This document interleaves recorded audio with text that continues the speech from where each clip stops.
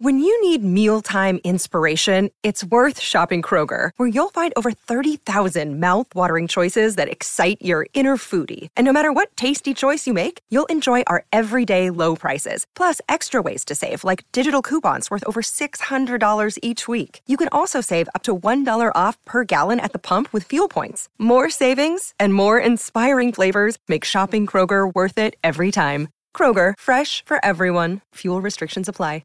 Experience the difference at Woodhouse Buick GMC. From the GMC Acadia to the Buick Encore, we're sure to have a vehicle that fits your lifestyle. Our climate-controlled showroom guarantees a comfortable shopping experience every time you visit. Plus, our commitment to our customers continues well beyond the date of purchase. You will leave our lot feeling comfortable and confident in your new vehicle. Start your car buying journey today, in-store or online at WoodhouseBuickGMC.com. We are professional grade.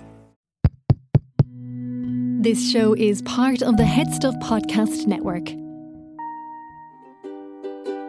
This is how it's always been. I'm on the outside looking in. Welcome to Double Love, the podcast in which we explore the strange and terrifying world of Sweet Valley High, book by book. I'm Anna Carey. I'm Karen Moynihan. And this week, we're rocking out with the Rockstars Girl. Oh, hell yes, we are. Yes, we are on book 72, listeners. And it's got rock and roll. I mean, there's hanging out by the pool. It's got Lila playing the marimba. It's got the ghostwriter not really understanding what a marimba is, as far as I could tell. Very much not. It's got Nicholas Morrow beat a dickhead. Oh, nothing's changing there anyway. At least he's consistent, you know. Oh, good point, yeah. Nicholas and his yacht and the implication. Oh my God. The SS implication. Full Dennis Reynolds, as I think my notes say in all caps at one stage. Oh, God.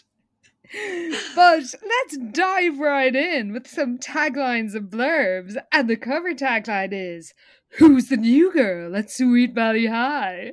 Ooh. Well, she's the rock star's girl. I guess so. One way or another, she is a rock star's girl. True. So our kind of back cover tagline then is simply, "Looks can be deceiving."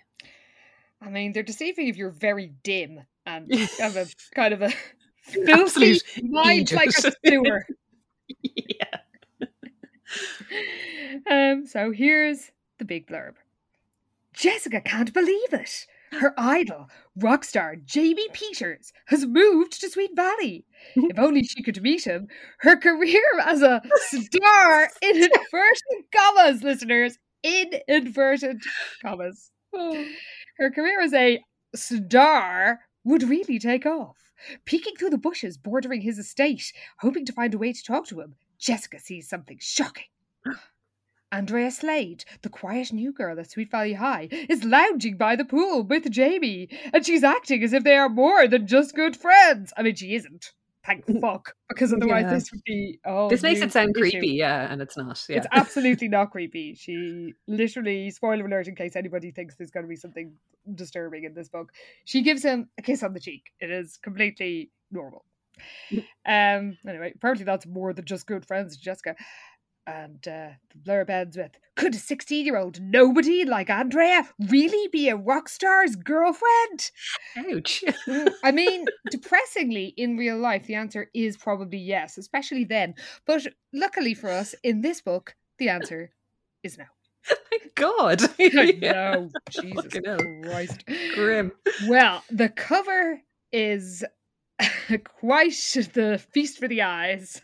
Oh, we've had a pretty good run of covers, I feel like, lately. Yeah. We're on a real kind of streak of fucking dynamite covers, and this one is up there. It's so good. So yeah, even though I suppose Andrea isn't like, you know, the first person you think of when you think of Sweet Valley High, she's given us plenty to look at on this cover. Like, she is cool as shit. She's deadly. Yeah. So yeah, it's Andrea and Jessica on the cover. And I will say Jessica for once is actually dressed like something approaching a teenager, which I do appreciate. True. I'd wear that top. Yeah, she's wearing a little tank top. It's got purple and white little thin stripes on it. Lavalier, of course, on show.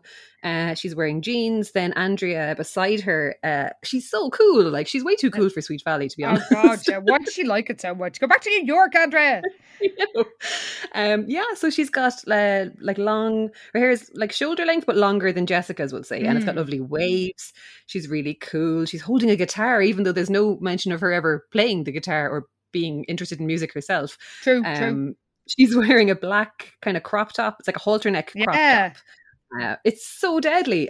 She's wearing a necklace. Actually, yeah, it's not unlike like the Wakefield lavalier. It's just it's just really long. So yeah, long pendant, big chunky black belt with her jeans.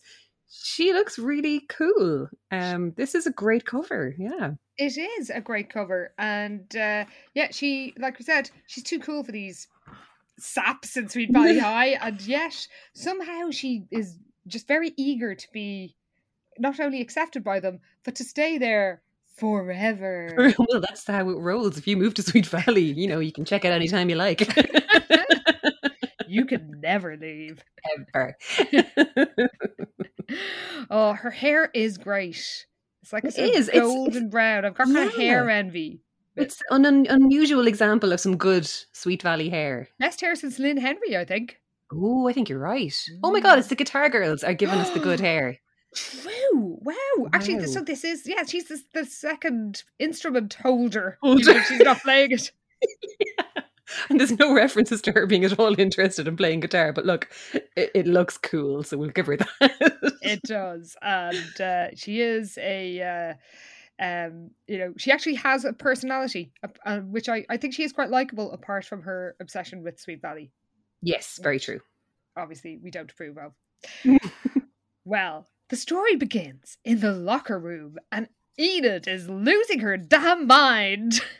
Oh, she's so excited. Her green eyes are shining and everything. This is such a huge development for poor Enid, who clearly has fuck all going on at the minute.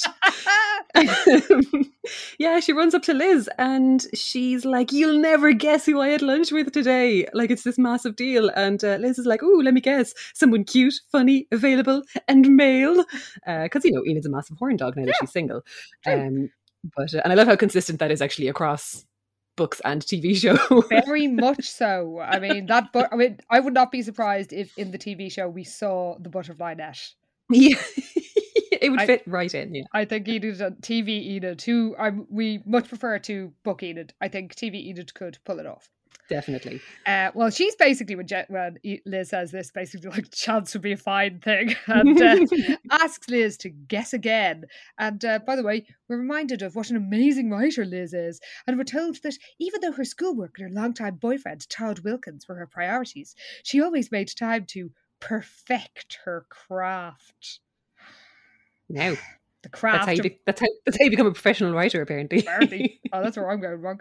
Well, perfecting writing eyes and ears. Good luck with that, Liz. But Enid says it wasn't a date, and she's sad about that because we're told she's more than a little interested in meeting someone new. Certainly is. But she's been with the new girl in town. Yeah, so this new girl who's just moved here from New York City, Andrea Slade. Enid just rescued her from the clutches of Bruce Patman. That's literally actually what she says, isn't it? The clutches of Bruce. Fantastic. Yeah, apparently Andrea was sitting all by herself at one of the lunch tables, completely defenseless, and he pounced on her with the grace of a young lion, I can only assume. Oh, of course. It's how he rolls. But she obviously has good taste because she was grateful when I came over and sat down with her. So Liz thinks this is hilarious because, as we know, Bruce has a huge ego and thinks he thought he was God's gift to girls. Well, I mean, he does.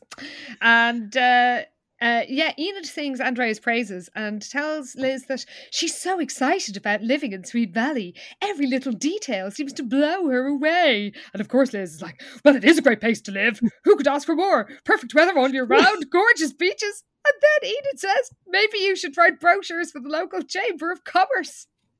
I'm surprised she doesn't already. I mean, she's one-woman tourism board, isn't she? All she ever fucking writes about is how amazing Sweet Valley is. Exactly. Well, she's she's delighted to hear that Andrea is a Sweet Valley fan, and she sympathises with the thought of, starting a new school in the middle of the year. And Enid says they should ask her to join them at the beach that weekend so she can, get a taste of Sweet Valley life. Then, speak of the devil, Andrea appears, and she's, of course, gorgeous. I mean, of course, if she's going to be staying around Sweet Valley, she'd fucking better be. Oh yeah, good point. But yeah, apparently she's even prettier up close than Liz had judged from her one glimpse of her the week before. Fucking Liz. So yeah, Andrea is slender and tall with a wonderful mop of blonde curls cascading down to her shoulders. Her blue eyes were wide set and fringed with dark lashes, and she had a lovely peaches and cream complexion. Well, Enid introduces this beauty to Liz, and Andrea grins and says, "That makes two people I've met today. I'm not sure I count Bruce as a person." Liz likes her immediately, and so do I. She's gas. Like, she's actually funny, and there's very few characters in this are actually properly funny. True. So yeah, if it wasn't for her terrible taste in boys, because she may not like Bruce, but she likes somebody almost as bad, we'd be very much team Andrea, I think. I think so, yeah. I mean, look, everyone has their flaws, so we'll just have to get on with it. But as Sweet Valley characters go, I think we're on board with her. Well, after gym class, Enid asks Andrea to join them at the beach that weekend, and Andrea happily accepts, saying she can already tell that having a tan is an absolute necessity here. I've still got my East Coast pallor. I mean, keep some sunscreen, Andrea, because don't join them in getting, roasted into a leather handbag by the time you're 20. Skin cancer is a thing, Andrea. For real. You've got a peaches and cream complexion. Oh, very true. Mind it. Yeah. Sound like the towel ones. Mind that skin. Andrea is delighted at the thought of hanging out, and Liz offers to give her a lift to the beach, and this is an unusual question, asks whereabouts she's living, where her new house is. And Andrea's just a little bit hesitant. Yeah, a little bit, because Liz offers to pick her up and says, my car's a squeeze for 3, but if you don't mind that, Enid and I can give you a full-scale tour. But bearing in mind, it's a 2-seater car, it means, hey, Andrea, come out and hang out with us and sit on Enid's lap, basically. In our death trap of a car. With no seatbelts. Oh, God. No. So understandably, Andrea's like, no, I'll meet you there. So I'm definitely team Andrea here. So she just says, look, my house is a real mess at the minute and we can barely find the front door with all the boxes. So they decide to pick just a spot on the beach to meet up. So she'll make her own way there. Yeah, and when she goes, Enid and Liz rave about her and how genuine and sort of no-nonsense she seems, and they decide they've made a fabulous new friend. No. So Liz arrives home at the Castle Wakefield to be greeted by our fave Wakefield. It's Prince Albert. Oh, love to see Prince Albert in the mix. He's so great. He's barking with excitement to see her because no one ever fucking takes him for a walk. Yeah, oh, well, justice for Prince Albert. Free the Spanish child won. Free the Calico Drive one. Bring him to the beach for fuck's sake. Oh my God. Yeah, you're going to the beach this weekend. Take your dog. Yeah. Anyway, we get a twin comparison, and then Liz realises that Jess is skiving off dinner as usual. And her excuse is frankly feeble. Oh, it's terrible. Yeah, she is going to Lila's house. Because Lila has a new Japanese CD player. And Jessica cannot wait to listen to the new Jamie Peters album. She's not even playing it in her own house. She has to take it over to Lila's Japanese tech. I guess, yeah. I mean, the CDs do seem like new technology at the minute, so I guess that's where we are in terms of, I suppose, Lila's... It's the early 90s. And yes. So... I don't understand how Jessica would buy a CD if she doesn't have a CD player. Oh, that's a good point, actually. Although she did buy it at Records Plus, which is exciting because, the music shop has some competition. Oh, that's true. Yeah, well, maybe the Records Plus only sells the Plus, and the Plus are CDs. Well, we're told that Jamie Peters was featured on the cover, holding a microphone and wearing sunglasses. His shoulder-length blonde hair was pulled back in a ponytail. He was wearing a tight t-shirt, which emphasised his lean, muscular arms. And Elizabeth laughs when she sees the title of the album, Pride, and says, pretty appropriate title for a rock star like Jamie Peters. And Jess gets very defensive of old Jamie. Yeah, she reckons he's the greatest male vocalist of the entire decade and that he's so gorgeous. Well, Liz says Jessica owes her one, like that means anything with Jessica, for, taking over dinner duty. And Jessica raves about Jamie's song, Doing It All For You. Apparently the lyrics go, whatever you say, whatever you think is true, whatever it is, girl, I'm doing it all for you. That's how I imagine Jamie Peters' music is. It's quite cheesy. Oh my God. Amazing. I love it. I don't get the sense he's like particularly cutting edge. He doesn't sound cool, does he? He's got Bon Jovi vibes. Yes. Well, we cut to Fowler Crest, where Lila's in dramatic mode. Oh my God. Yeah, she's just screaming about how Jamie Peters has got to be the sexiest man alive. Look at his eyes. Look at his chin. She's just, freaking out about how amazing he is. She literally cries in mock anguish, I can't stand it. Oh my God. Calm down, Lila. But yeah, like Amy is so funny that she's the voice of reason kind of for a lot of this book. Yeah, she's just like, listen to yourself, Lila. You sound like a lovesick baby. Only teeny boppers get crushes on rock stars. I mean, this is more than a crush with her, Jessica and Lila. It's more like an obsession. Yeah. And Jessica has a magazine with a big cover story on Jamie that says, Jamie Peters, who's the one he's doing it all for? Thirdly, the photo shows him leaning up against a brick wall, his arms folded. Amy is mocking the others, as you said, and she thinks she's like a showbiz royalty because her mother is a local TV sportscaster. But when they put the album on, even Amy's kind of spellbound by Jamie Peters' smooth tones. She does change her tune, actually, yeah. And I think even when she's actually properly looking at the big spread in the magazine, she does soften a bit and she's like, okay, I admit it, he's gorgeous. But there was a funny bit when they're trying to guess what age he is. Oh, yeah. where Amy wonders, how old do you think he is? And Jessica's like, 25, straight away. And Amy says, no way, he's about 40. He's got eye wrinkles, apparently. Yeah, look at those little wrinkly lines around his eyes. That's no 25-year-old. So Jessica goes, yeah, okay, fine. Maybe 30, 35 max. Well, Jessica's seen something in the interview that really gets her excited because it turns out that Jamie might be moving from music to movies. Ooh, yeah. They reckon that he might make a cross-country move for such a career change. And apparently he says something like that he likes California and wouldn't mind trading East Coast winters for perpetual sunshine. So Lila, of course, says that maybe he'll move to Sweet Valley, but Amy says this is a town for families, not for sexy singers. And then they all get very excited about a bit where Jamie is hesitant to discuss his private life. Because apparently the first song on his new album is called Little Girl. Now, obviously, this is about his daughter. If it was not, it would be quite a creepy title for a grown man. So creepy. That's what I wrote down. I was like, okay, but it would be very creepy if a song called Little Girl was about someone he was boning. Come on now. Yes. So let's all breathe a sigh of relief that Jamie Peters is not a creep, but it has to be said that the projections some people make about him are creepy. Very true. But even the way that the music magazine talks about his song, it's like, is there a special woman in his life, because of this song, Little Girl? It's like, oh guys, come on. Please stop.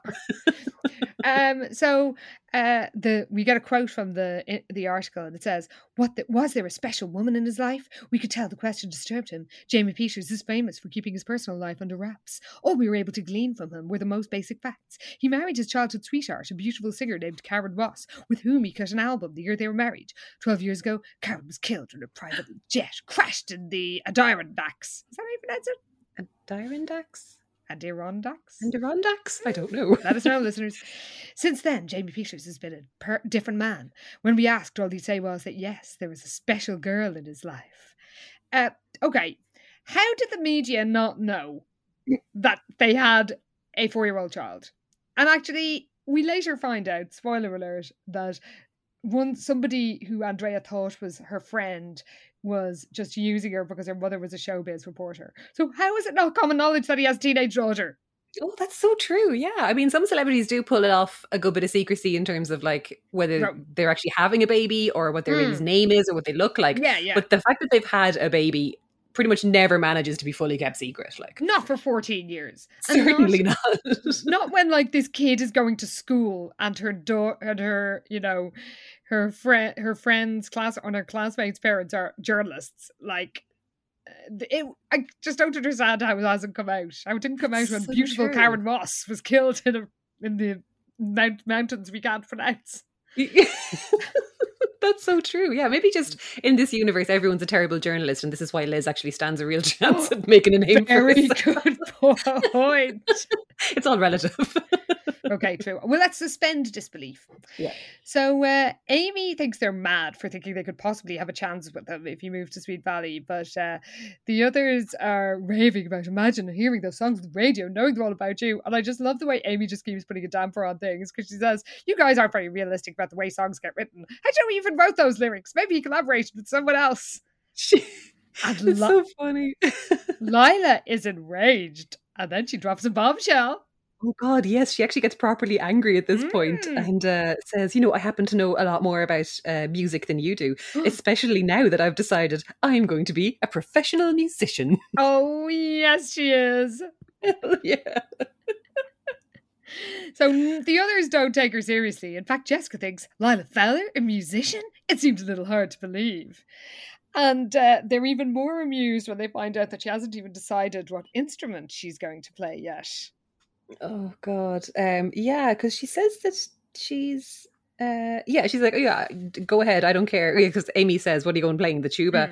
And Lila, in her usual haughty self, says that she's got a lot of musical talent, and that her music teacher says it's only a matter of time before we decide which instrument will be my speciality.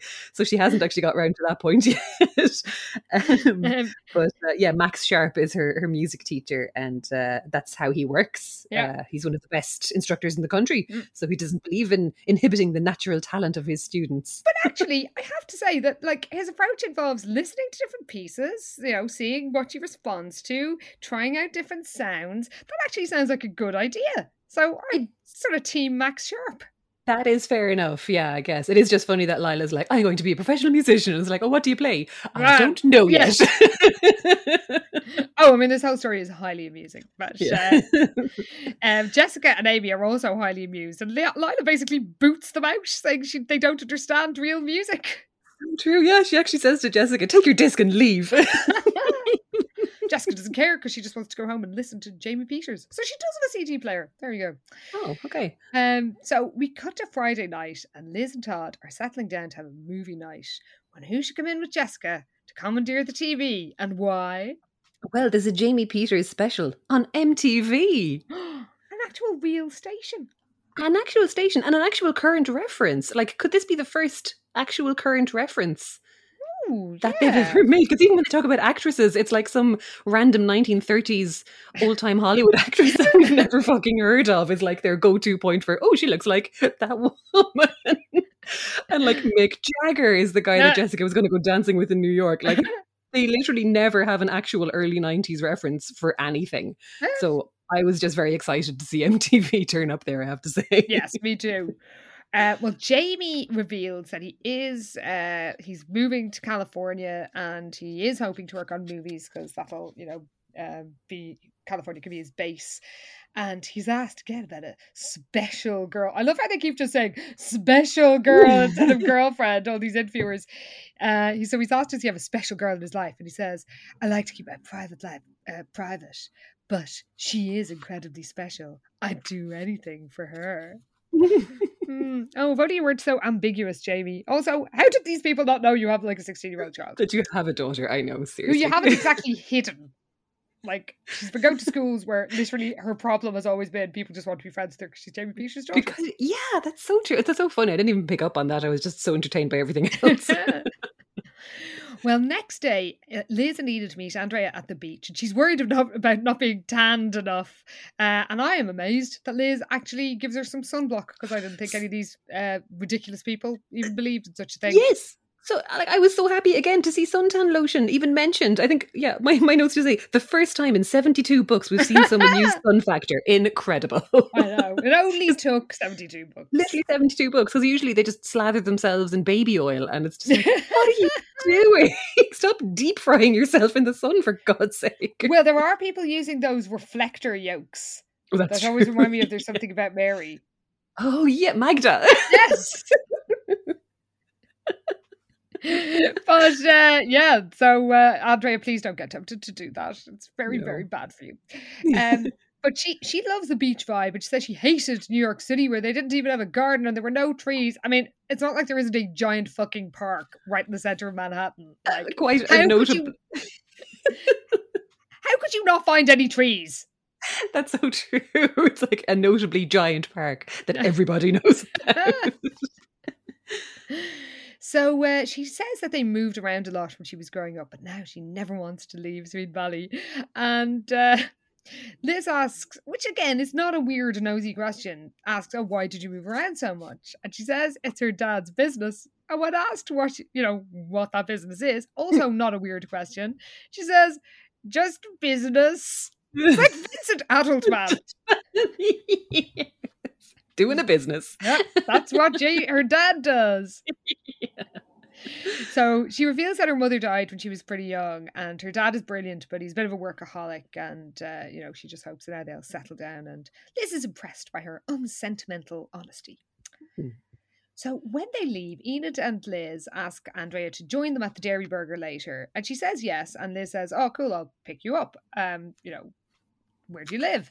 And again, Andrea is particularly cagey. She's even more cagey this time, because they're like, you don't know where the Dairy Burger is, but you sure don't want to come with us? But she insists she can find her own way there. And when she goes, Enid wonders if this just business is something dodgy, which is actually quite a realistic conclusion to come to. I suppose, yeah. She's like, yeah, you don't think her father's involved in something illegal? I mean, it is quite a jump, but also she has just been like, just a business? No, I don't know where I live. No. Yeah, that's true. I mean, yeah, the just business thing is kind of weird. I do feel like people do make a really big deal out of her just wanting to meet people at wherever the place is. Like, everyone's trying to pick her up from home, and she's like, no, it's fine, I'll make my own way there. Yeah. But yeah, it's the fact that she was so vague about the business thing probably does make it seem a bit more suspicious. Yes. But anyway, they still think she's brilliant, and but Liz does think that she seems to be hiding something. Back at the Casa del Wakefield, Liz tries to tell Jess about Andrea and how brilliant she is. She's really sort of trying to force Jessica throughout this book to hang out with this stranger. Why? Like, Andrea's perfectly nice. Why are you trying to inflict that demon sister of yours on her the whole way through? Like, leave her alone. Well, luckily for Andrea, Jessica only has eyes for Jamie Peters and says Andrea's probably not her type. She's pretty rude about it. I mean, yeah, she's just, she does point out as well that you and I never like the same people, Liz. Look at Enid. Oh my God. Yeah, please inflict this absolute arsehole on your new friend you think is so cool. And Liz says, join us at the Dairy Burger later, but apparently Jess is going over to Lila's house because she's home alone, and they're going to listen to Jamie. And Liz doesn't get why she'd rather do that than hang out at the Dairy Burger with all their friends, which is going to force her. No, although it is funny that Jessica mentions that she's practically memorised the whole first side of Pride, even though it's a CD. Oh, good point. There's a lot of holes in this narrative, but we'll give them a pass because it is entertaining. We cut to nearly a week later, and Andrea is totally part of the gang, beloved by all. She's playing a blinder. She's doing great. Olivia says how much she likes her and that she has a real original sense of humour. It's like, yeah, she just has a sense of humour. I mean, that is original for Sweet Valley. Because she's actually funny on purpose. Yes. And when they're all hanging out at the cafeteria, she compares the cafeteria food to street food in New York City. And Olivia says, why don't you write a piece comparing New York and Sweet Valley? I mean, that I'd like to read. But Andrea is like, no, I'm not a writer. And Then Olivia remembers something that her dad mentioned the other night. Yeah, so Olivia's dad had mentioned that a new manager started working at his firm that week, but didn't say what his name was. But then she's like, maybe this is your dad. And she's like, look, did he move here to take a job at Phillips Corporation? And Andrew's like, no. And she kind of looks embarrassed and says, oh, he's self-employed. So Olivia's like, oh, is he a writer?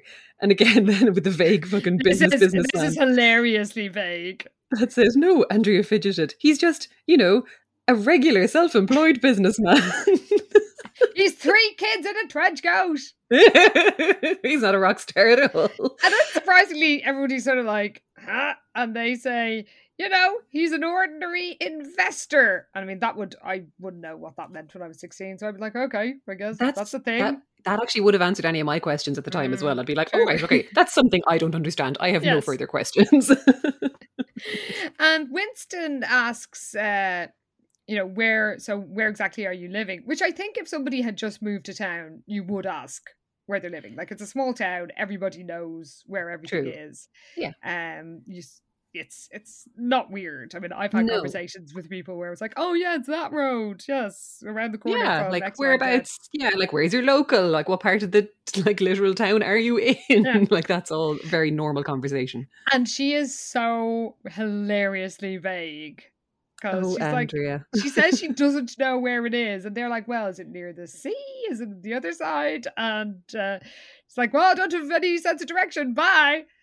And it's so weird that Winston is like, shit, did I just put my foot in it? Like, did I say something wrong? And Olivia is also wondering, was she always so cagey about where she lives? And Liz is like, oh, she doesn't know the town well, but she does think something's up, because it is a bit insane to be arriving in school every day and apparently not know where you live. I mean, yeah, it is a bit ridiculous. And yeah, I suppose the fact that she's being so cagey, it's very clear that she's holding something back at this stage.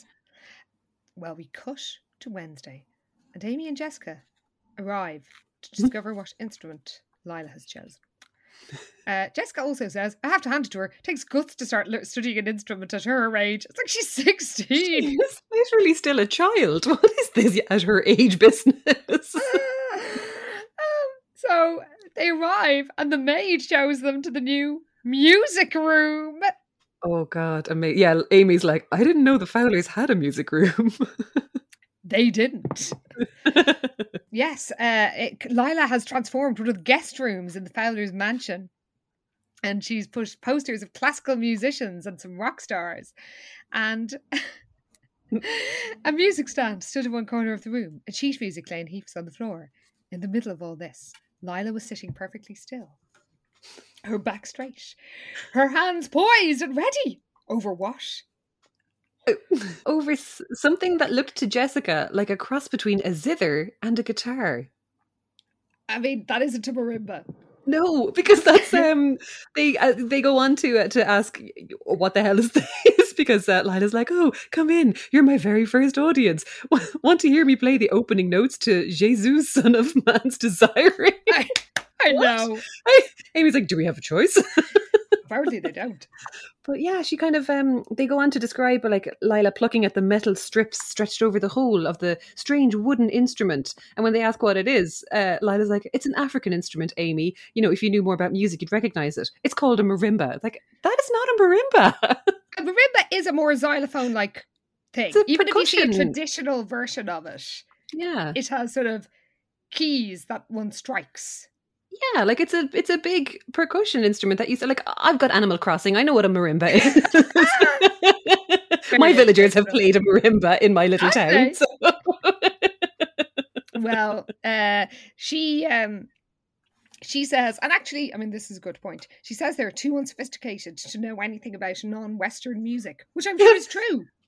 I mean, that's fair enough, yeah, but Lila is holding her head high through this whole exchange and reckons that, they just don't get it, and she doesn't see what's so funny about it, because they're in hysterics like at all of this.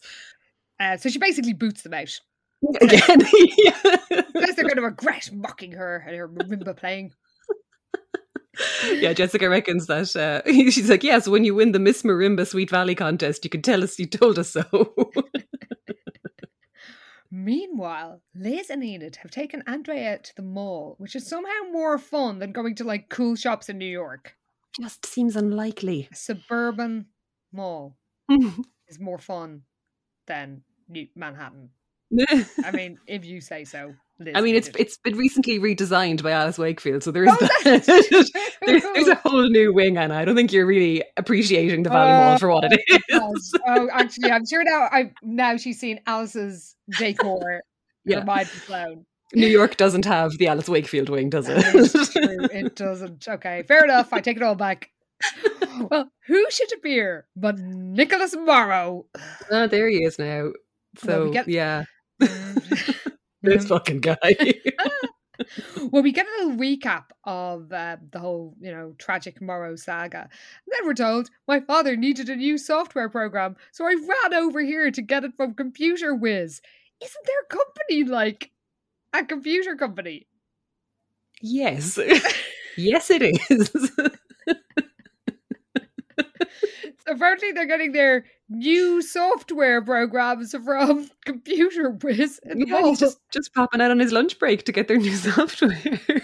You don't need a company contract or anything like that. No. Just pick up a copy. Maybe get a CD-ROM, pick up Encarta, go mad. Oh, have memories. Bit of mind maze, what harm? Well, he and Andrea quickly bond over moving from the East Coast because she used to live in Boston where he used to live, and they chat about sailing on the Charles, and Andrea's delighted to know he loves to sail because so does she, and she says, it was one of the things I really hated about living in New York. There wasn't any way to get out of the water, except when my father took me out to Long Island. I mean, New York residents, correct us if we're wrong, but New York is literally on the Atlantic coast. There's so much water. What's she talking about? I've been on that Staten Island ferry. Like 3 o'clock in the morning. That's wow. Kind of experience I can tell you. You can go out in the sea from New York City fairly easily. Yeah. I mean, I don't know any New York listeners. Let us know. Are there any local sailing clubs? But yes, I mean, it's not like you were living in Indiana. Like, you are near the actual ocean. She makes it sound like she was in a landlocked state all this time and couldn't get near water. But, like, I would have thought New York is pretty handy to get out sailing from. Well, Liz and Enid are, kind of nudging each other at this bonding session, especially when Nicholas offers to take Andrea out on his boat. But of course. It's the implication. It really is.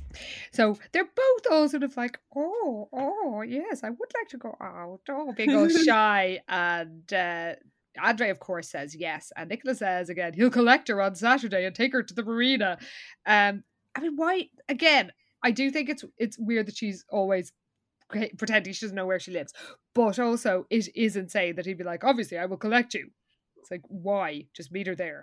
Yeah, no. This is it. Like, she's like, yeah, no, it's fine. But she kind of deflects it pretty well because she just says that she's got a doctor's appointment that morning. Yeah. She's like, I'll just take my car and meet you down at the marina. So he's like, okay, great. So it's not a big deal at this stage anyway for her to just meet him there. But yeah, Liz and Enid are just kind of like nudging each other in the background while all this is going on.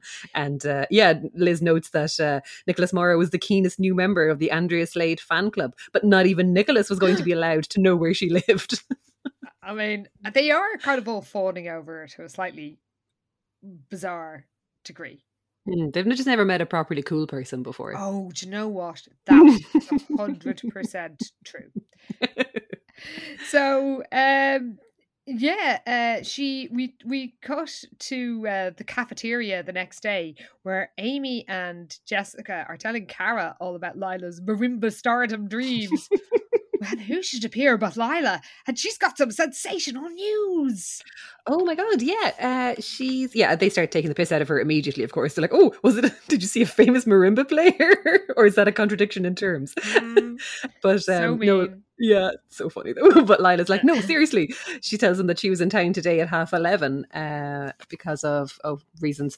And when she eventually got down there, she saw somebody leaving the drugstore across the street and then quite smugly tells them that it was Jamie Peters that she saw.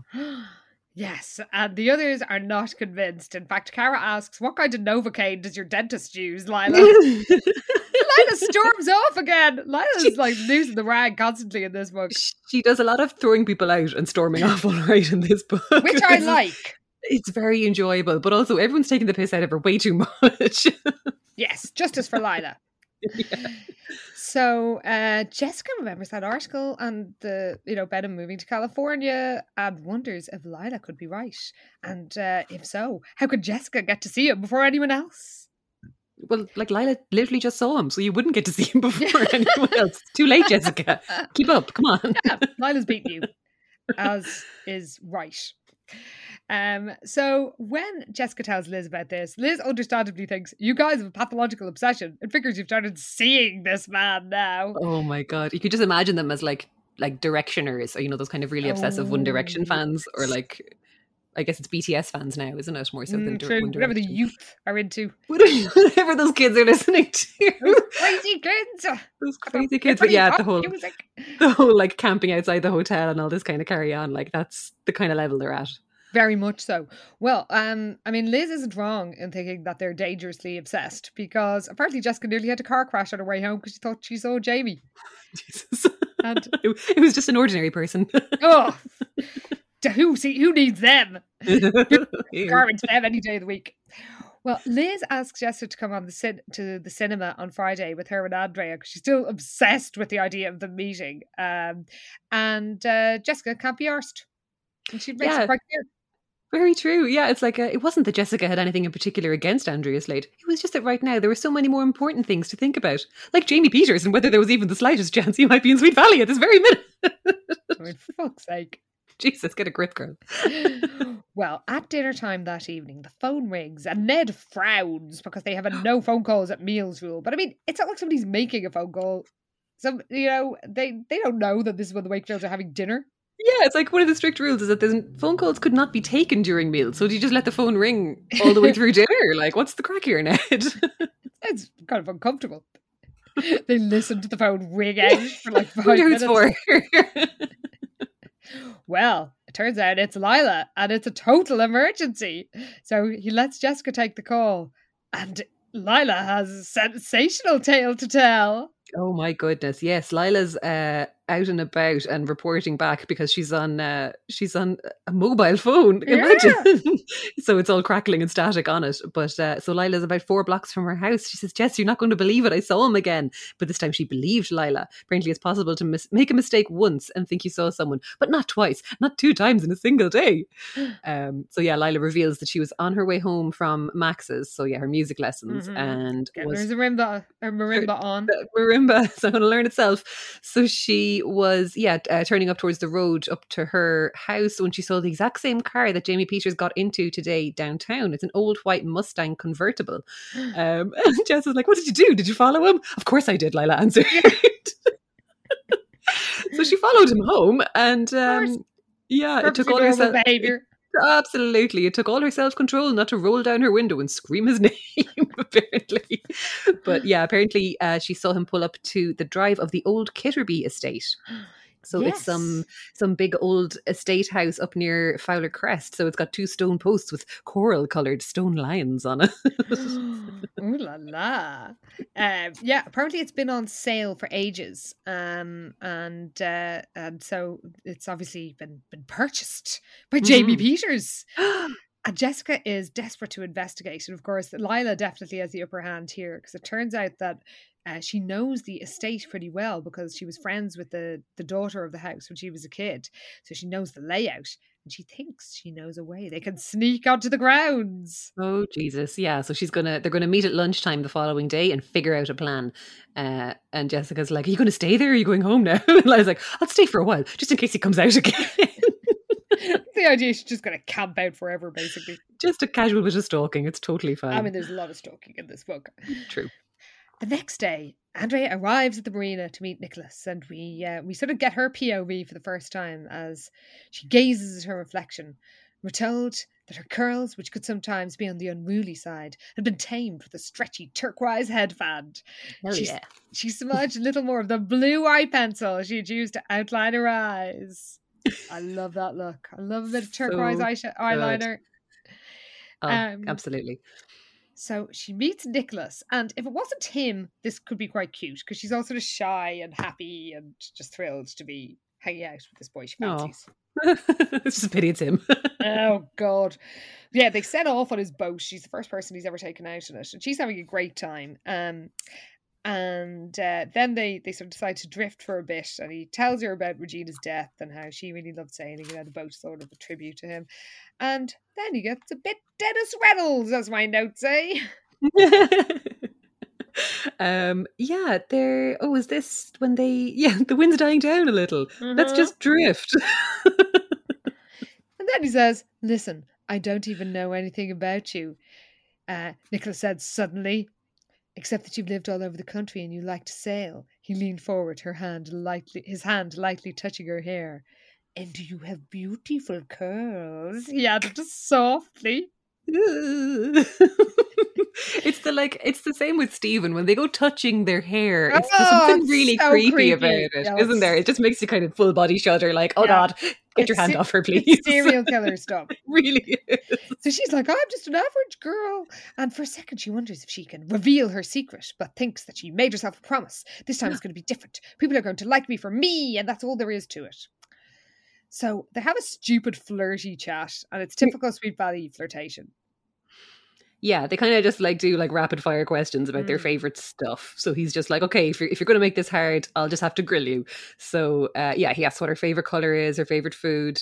And they kind of just go back and forth like this about favorite movies and countries and places to be alone. But apparently they have loads in common. They both liked baseball, Italian restaurants. Like, okay, you're both basic. Yeah. Reggae and any place warm. Oh, what an amazing coincidence. Like these obscure, idiosyncratic things. You like pizza? I like pizza. Oh my God, this is crazy. This is Stephen and Andrea. Oh my God, another Andrea. The space of about 5 books. That's a bit. Yeah. I mean, do you think they'd have more variety of names? So yeah, they list things they don't like then. And she says moving vans, but then she changes the subject. And he's like, ooh, I'm a bit nervous. What if it turns out you happen to consider boys named Nicholas unfavourites? And then he goes, as my notes say, full Dennis. Oh God. She says, oh, well, that would be silly of you, or something to that effect. And she tried to pull her hand back, but Nicholas was too quick for her. Like, oh, Jesus. He held tight and his fingers were warm over hers. Andrea felt her heart begin to beat a little bit faster. It's like, is it a panic attack? Are you okay? Then he says, for instance, suppose I just happened to have a thing about girls named Andrea, he said softly, leaning closer so she felt hers breath against her ear. Andrea's heart pounded. And then she jerks back, completely confused, and pulled her hand free from his. Nicholas seemed surprised and a little hurt. I would not have been surprised if he straight up just murdered her on that boat. Absolutely not. But then she says, Nicholas is my favourite boy's name. And then continue to flirt tediously, and he says he'll find a place that serves her favourite dish, angel hair pasta with herbs and cream, and again says he'll pick her up at 7. And she's like, oh, the house is a mess, so I'll call over to you. And he's an absolute dick. He's like, oh, maybe you're ashamed of me. Oh my God, yeah, he's really weird about picking her up. And it's like, why is he so obsessed with this? Yes. I know, yes, she is being cagey and we know that now, but as far as he's concerned, he hasn't heard her making all these excuses before. So why is he being such a fucking weirdo about it? Because again, are you ashamed of me for some reason? It's like, oh God, shut up. But she reckons once he came to her house, she was afraid that he just wouldn't like her for her anymore, and it would be just like all the other times. So she just can't let that happen again. Well, we cut to an Italian place we've never heard before. It's called either Oggi or Oggi. I don't know which. 2 G's in Italian is usually G. Soft, isn't it? Yeah. Well, whatever it is, it's got a romantic vibe. And Nicholas tells her how much he likes her. She shares his feelings. And they have a magical night. And she wonders how she could convince her father that they have to stay in Sweet Valley.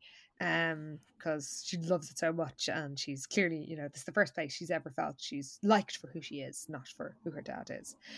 And again, when they leave, he asks her to the Dairy Burger tomorrow, and she says she'll meet him there, and he's so fucking weird. He says, "One of these days you'll let me pick you up like a real date." What is happening? Yeah, like a shadow crossed Nicholas's face. Like there's a darkness in Nicholas for sure. Oh shit! He knows riddles. Fully is 100%. Do not trust this man at all. No, don't. So yeah, they kiss, and she's in seventh heaven. Meanwhile, Jessica is calling into Lila. Has been getting all excited, and earlier that day she called it to Lila, who has got a plan ready, which she shares with Jessica and Amy. So it turns out there's a pool behind this Kitterby house, and there's a thick bunch of bushes next to it, and behind this clump of bushes is a trail that leads to parkland. I mean, there is no security on this house. You'd think he'd buy somewhere with a wall. Like a garden wall. I'm not talking he has to have a fortress, but like you can literally just walk right on. Just a gate, that's all he needs. I just walk from some parkland along a trail. So their plan is that they're going to walk along this trail and hide behind the bushes and spy on the house. And Lila says that once she gets to know Jamie, which of course she soon will, she's going to arrange for him to play her marimba. Apparently he'll be overjoyed. There's a marimba player living 5 houses away from him.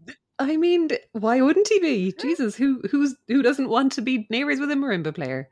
Well, the others are absolutely horrified by this prospect of Lila forcing her Jamie Peters to listen to her marimba playing. But then they have to shut up because they've reached the trail. And when they hide in the bushes, they're kind of bored. They're getting bored. They're there for about 15 minutes. But then Jamie emerges. Yeah, so they're as you say, they're getting like cramps in their legs and everything at this stage. But when the glass door is slide open and he walks out, Jessica thinks she's going to faint. She felt as if she knew Jamie Peters by heart because she'd studied his face so many times on posters, on TV and Rock and Roll magazine, and now here he was in flesh and blood, standing less than a dozen yards away. Oh my God! Well, Amy is also so excited. She whispers really loudly, and Jamie looks up and is sort of like, huh? I mean, maybe Jamie, you should have like bought somewhere with a hedge. For real. And when they run away and they decide that they're not going to tell anyone in school about this, basically so they can keep Jamie to themselves. Secret Jamie spying. So the next day, Andrea arrives at the Dairy Burger to meet Nicholas. They flirt in typical Sweet Valley style. You don't need to hear any of the details, listeners. It'll be tedious. And she's all happy and thinks this is what it's like to be an ordinary teenage girl. And she's not going to give that up. On Monday at Sweet Valley High, Cara is dumbstruck by the news that they have seen Jamie Peters and it's 100% him at this house. And she also says she read a piece about how the marimba is the hottest new instrument among young musicians. I mean, I kind of presumed she was just trying to butter Lila up with this, but it doesn't seem to be the case. I think she actually did read it. Yeah, it does seem like it. So Lila says that she's going to play for Jamie, and Cara is also horrified. And Lila's like, I'm not crazy. I'll just give it a week or so. Yeah, I won't play for him until I'm much better. So yeah, another week or two will do the job. Yes. So she agrees that Cara can come and spy on Jamie, but they all have to keep their cool and not blow it. And I mean, she is wise to remind them of this because they're a bunch of agents. Very true. They are not particularly sneaky. Meanwhile, Liz and co are having lunch, and in also typical Sweet Valley style, Elizabeth can't get over how beautiful Andrea looks. Oh God, yeah, at this point I wrote down, get the fuck out of here with your, oh no, you're beautiful because you have a boyfriend. Literally it. Oh, it's so annoying. Yeah, Liz is like, what's different about you? Did you do something to your hair? And Andrea's like, no, I think I'm just catching a cold, and like looks for a tissue. And then Liz is like, I don't think that's it. She turns to Enid. Doesn't she look different? Like, wouldn't you just want to slap the fucking head off her? Oh, totally. What a pain in the hole. Landry says the only thing different about her is she's getting a cold. But they've all heard about her dates with Nicholas, and they kind of gently tease her about it. But it's in a friendly way. It's not in a mean way. And Andrea blushes, of course. Yes. And she asks, like, is there anything I should know about him? I was like, well, he's a massive creep who tried to force Liz to go on dates with him. So yeah, you should know that. But they don't tell her any of that stuff. Yes, Dana says, well, he's really rich, but you can probably handle that. And Andrea looks a bit awkward there. And that's when Liz wonders, maybe she's ashamed of her house. Maybe she lives on the wrong side of the tracks. Like Trisha Martin. Oh no, in Trisha Martin town. Or over a rickety bridge where Cara lives in a forest. with the shacks. I live in a tree. By the creek. Well, Liz sings Nicholas's praises and mentions that, the family have been through a really hard time. And Liz wonders if Andrea could keep whatever secrets she's keeping from Nicholas. Later at Fowler Crest, Lila prepares to give her friends a marimba concert. And actually, they're kind of genuinely impressed.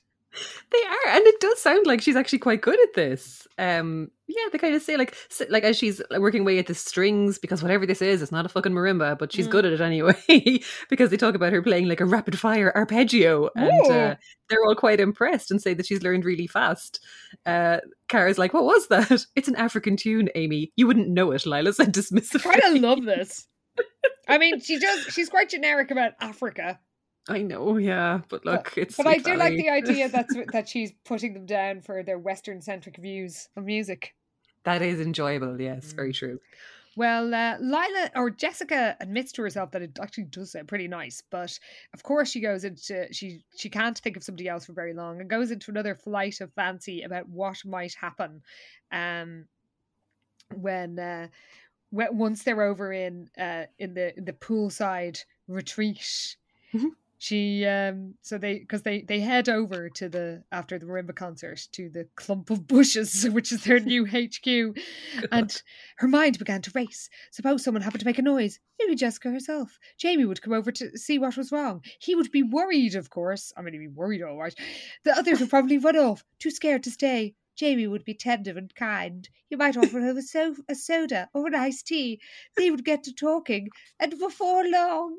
Like what? Before long he'd be committing a crime? Like what? Where do you think this is going, Jessica? Now, when do you think he is committing a crime?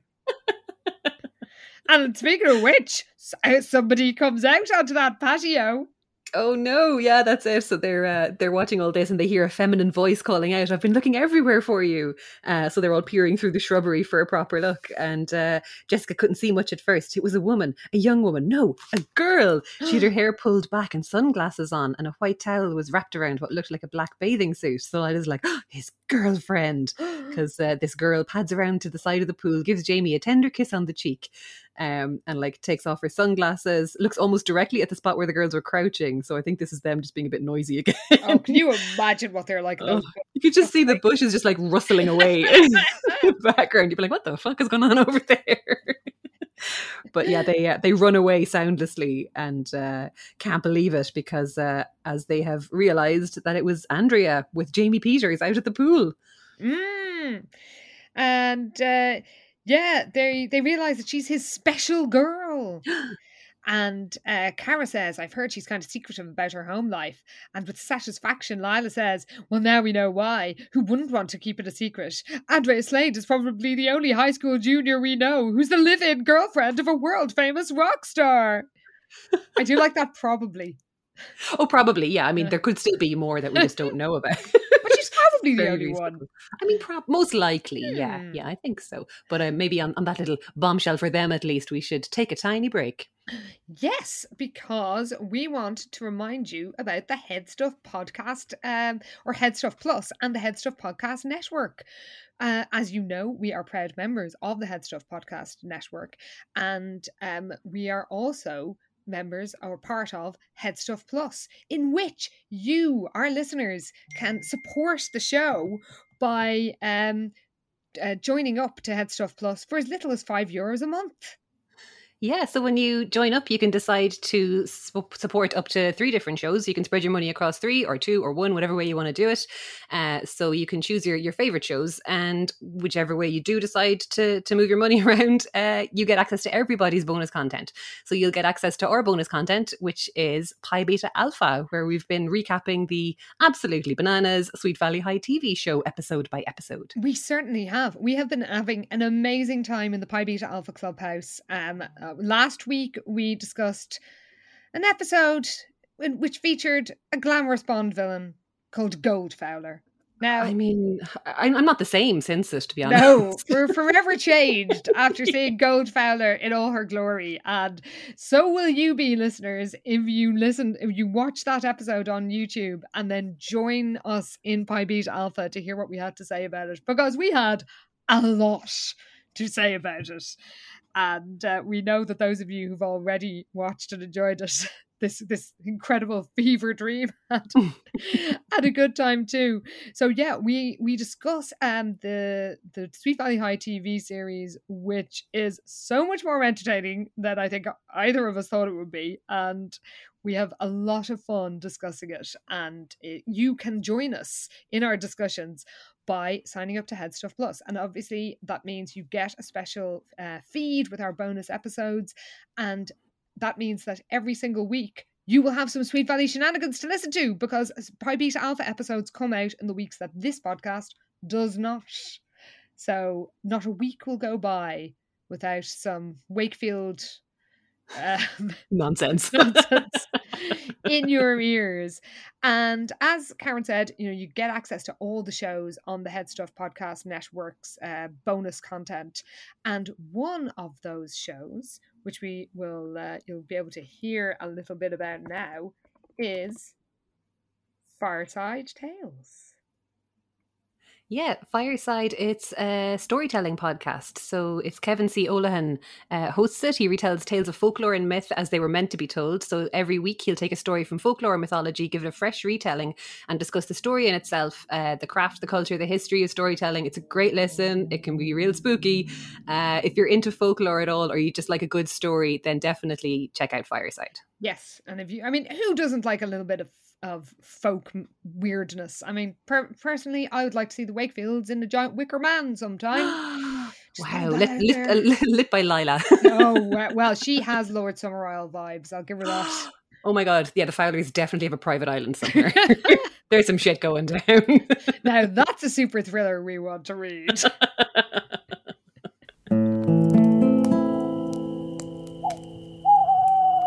Once upon a time.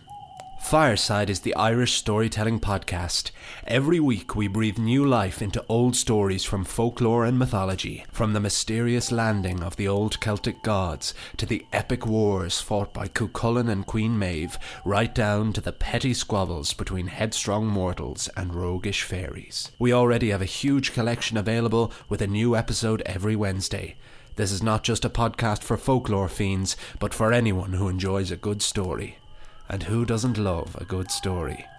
My name is Kevin C. Olahan, and I am your host and your fireside bard. Wherever you are in the world, you can always join me by the fireside.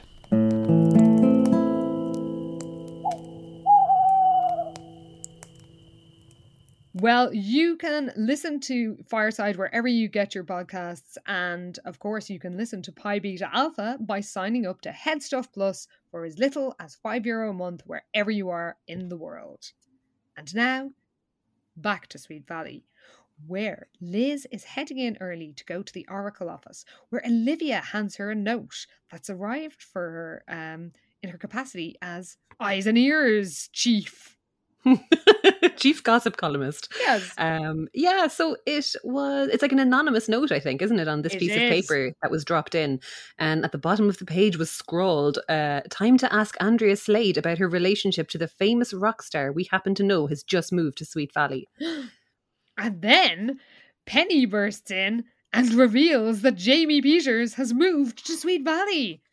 Yeah, I suppose this is it, because Jess and Lila and Cara, they've actually managed to keep it a secret that he's even in the town, really, or nobody else has managed to spot him or get the word out at this point. But yeah, Penny runs in and says that she's got a friend who works at the entertainment page of the Sweet Valley News, and now the secret's out because some real estate agent blabbed it to the press. So it's all over town now. Yes. And for once, Liz actually doesn't jump to some random, ridiculous conclusion and immediately wonders if he could be Andrea's mysterious dad. Very reasonable. Yeah, she's like, oh, Andrea had been so secretive about her dad, and all she'd said was that he transferred a lot and was self-employed. And she's like, it's a long shot, but maybe Andrea's his daughter, and that's what the crack is here. And it's like, yeah, she's actually being very reasonable and correct for once. Well done, Elizabeth. It's rare that we praise your insights, but you have to do it now. Yeah. So at lunch, Enid tells Liz that Andrea is off sick. It turns out that she rang Enid that morning and asked her would she take some notes from some class for her. And when Liz tells Enid about, what she thinks might be the case, Enid also goes straight to dad, not boyfriend. Yeah, you wonder, is it just that Lila and Jess are just so blinded by Jamie Peters, they just assume that any girl in his vicinity must be his girlfriend or something? No matter what age. No matter what age, yeah, because the other two don't really care that much about Jamie Peters, and they're just like, oh yeah, clearly he's her dad. Yeah, and they obviously know how old he looks. Yeah, very true. They're not as blinkered as the others. Yeah, and she shows Enid the note as well, so they both kind of figure, that must be what's after happening here. And they wish that Andrea was in school today. Enid's like, I'd love to just come right out and ask her, because, she's like, look, even if that is the case, I still don't really get it. Why not just tell us? Like, doesn't she trust us? Well, before they can discuss this further, Jessica and co descend upon them looking for Andrea and then tell them that Andrea is Jamie Peters' live-in girlfriend. Oh, God. Yeah, Liz and Enid are extremely unimpressed by this. Liz is actually kind of cross. She's like, how could you possibly say something like that? Enid's like, that's a rotten accusation to make. How do you know anything about her private life? And Amy's like, we have our ways. And they just they're all, just again, jumping to mad conclusions. Oh, Caroline Pierce is there as well. Oh, so she's fallen off the wagon all right. She really has, in a massive manner. So they're like, oh, do you think she was a groupie or something? How long have they been together? And it's like, oh God, what do you mean how long have they been together? Do you think she met him when she was fucking 13 or something? I know. Well, Liz, thank fuck, says, because they say that they saw them together at his house. Yeah. And Liz says, just because Andrea happened to be with Jamie Peters doesn't mean she's his girlfriend. Did you ever stop to consider that he could be her father? And they are genuinely stunned. Yeah, it's funny. The reaction is so weird. It's like, because it's clear none of them had even considered this possibility. And I was like, oh, they weren't prepared to take it very seriously, at least not for long. And Amy's really sarcastic and she's like, yeah, right, as if he's old enough to be Andrea's father. And then Enid's like, well, maybe he's her older brother then. Like, they're just absolutely not buying the fact that he could be related to her rather than a creepy old boyfriend. Yes, I mean, this is one thing that is recurring throughout this book, is that their whole thing is that he must be young enough to be her boyfriend, young enough, but like they sort of think he's in his 20s, but it never seems to cross their mind that, wow, if he is a 16-year-old, he is disgusting. Like, it doesn't cross their mind like, ugh, that it would be creepy. But that's the thing, I suppose, with like a mad teen fandom like that, you're not thinking rationally either, and it's like, I could really have a shot with this fucking 30-year-old pop star. It's like, no, love, no, that would not be good for anybody. And they do want to have a shot at him themselves. That's it. Yeah, good point. Well, they're all absolutely disgustingly shameless. Like, they start going, Lila says, I wouldn't mind getting to be better friends with Andrea and myself. And Jessica's like, I'm sorry I didn't get to know her better before. And Amy says she's going to invite her over to her house. And Liz loses the rag and just says, you're awful, all of you. And it's true. It's so true. Like, they are all, as you say, absolutely shameless. Like, they're just, and that is that classic Sweet Valley thing again, where it's like, we're just going to be nice to somebody when it's going to be useful to us for whatever reason, or they're going to have some manner of fame, or their dad is going to be the mayor, or whatever the fuck. Jesus. Like, yeah, the standards are, their criteria are quite... Whatever little scrap of a spotlight, they're just grabbing away. And Liz is just absolutely fuming with them. And she's like, look, Andrea's going to know you're not genuinely interested in her and you're just using her. And how's that supposed to make her feel? But Lila is unbothered and reckons she's used to it. And I can't wait to spend a little more time with Andrea. She says, maybe she can fix me up with someone and we can double date. Someone like Bruce Springsteen. Oh, God. There we go. Yeah. Someone age appropriate like Bruce Springsteen. Yes. Stop it, Lila. Please, Lila, just no. How old was Bruce Springsteen there at that stage? I'm going to just look up.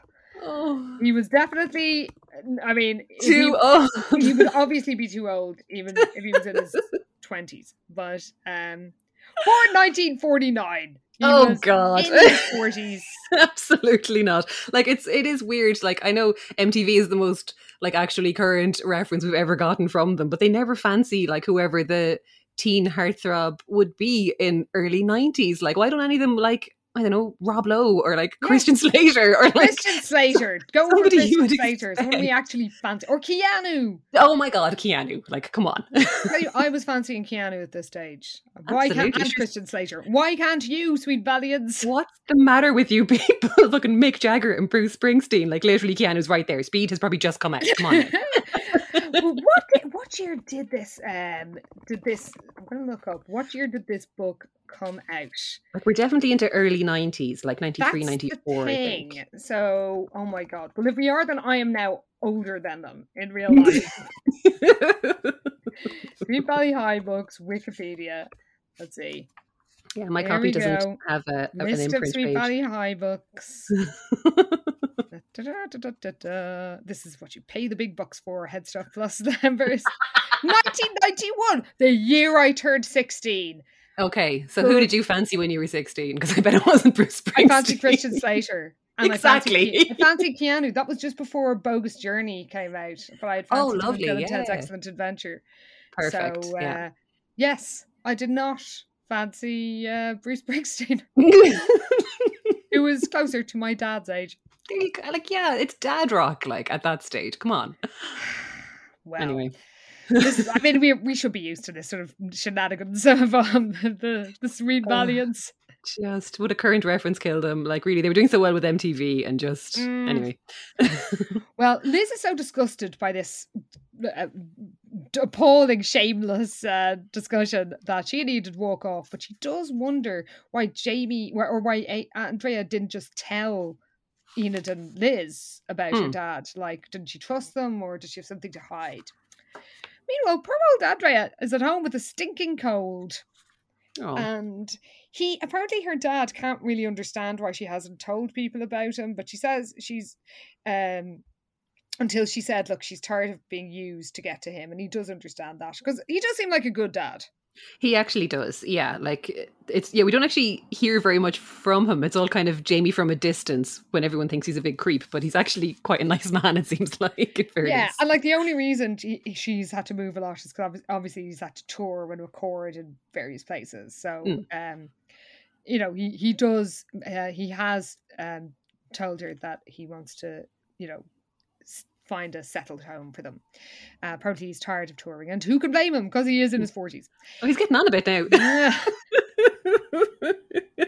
Well, apparently he's promised that he's here to stay, and they're both really enjoying Sweet Valley High, or sorry, Sweet Valley. Well, just Sweet Valley. No, he is not hanging around the school. He is not enjoying. Be creepy. Sweet Valley. Oh no, call the cops. Yeah. Oh God. Well, she goes in to get a drink, but then she hears she's been hanging by the pool, but then she overhears Jamie talking to his agent, Leo, about an Italian tour. Oh no, yeah. So she thinks at first that maybe they were talking about this film contract because once that's signed, they were definitely going to be staying around Sweet Valley for a good long while. But yeah, she hears this Italian tour stuff, and she hears her dad kind of saying, "Yeah, no, I love the idea of it, but I told you." And he kind of trails off, and he's like, "Yeah, grand. Look, just send me the details, and I'll think about it. Are you happy now?" So I suppose when you look at it that way, he is just kind of trying to just get his agent off the phone and, potentially isn't actually that interested in it. But as far as she's concerned, he's considering another tour. He's going to break the deal that they've made. And she's like, oh no, I should confront him. But she just can't bring herself to do it. So she just thinks, look, maybe if I just pretend like I've never heard anything, it'll all just go away. Well, that is typical Sweet Valley style. She's learnt their ways very well, just ignoring your problems and hoping that they'll somehow solve themselves. So when she returns to school, the next day, she still hasn't said anything to her dad. And she's looking out for Enid and Liz, but she doesn't see them for her first class. And when she settles down in her seat, who should approach but Amy? Oh, Amy is all over her like a bad smell. Like she's shameless. Just straight in there. She's like, Andrea, how are you? Isn't it the worst missing school because of a cold? Do you need notes? She's like, I can bring them over to your house if you want. And Andrea's like, what? Since when is Amy Sutton so interested in her? Like, rightly enough, she's very suspicious. Yes, and especially when Amy is all like, I'll call you when the class starts. God. And the next class, Caroline and Sandy Bacon are all weird around her. And after class, Sandy Bacon, your favorite name. And after class, Caroline sidles up to her and is just sort of creepy and like, and I love your sweater. It's like, oh, you had a cold yesterday. As if that's an innuendo. I don't really understand why she's making a big deal about Andrea having a cold. Who understands anything Caroline Pierce does? True. Apparently when she says, oh, a cold, there's something strangely insinuating about her tone. Insinuating what? I know. She's like, so strange. So Andrea's just freaked out, understandably, by all this. And then she notices that people who she doesn't even know are sort of whispering about her and giggling. And she has a flashback to her school in Boston, where her best friend in the world, Diana Cushing, betrayed her. Oh no, yeah, apparently the stuff with Diana was ancient history. 2 years old now, but it still hurt. So they were in ninth grade together in school. Diana was the only girl in the whole place that Andrea actually trusted, and they told each other all their fears and secrets and become really close.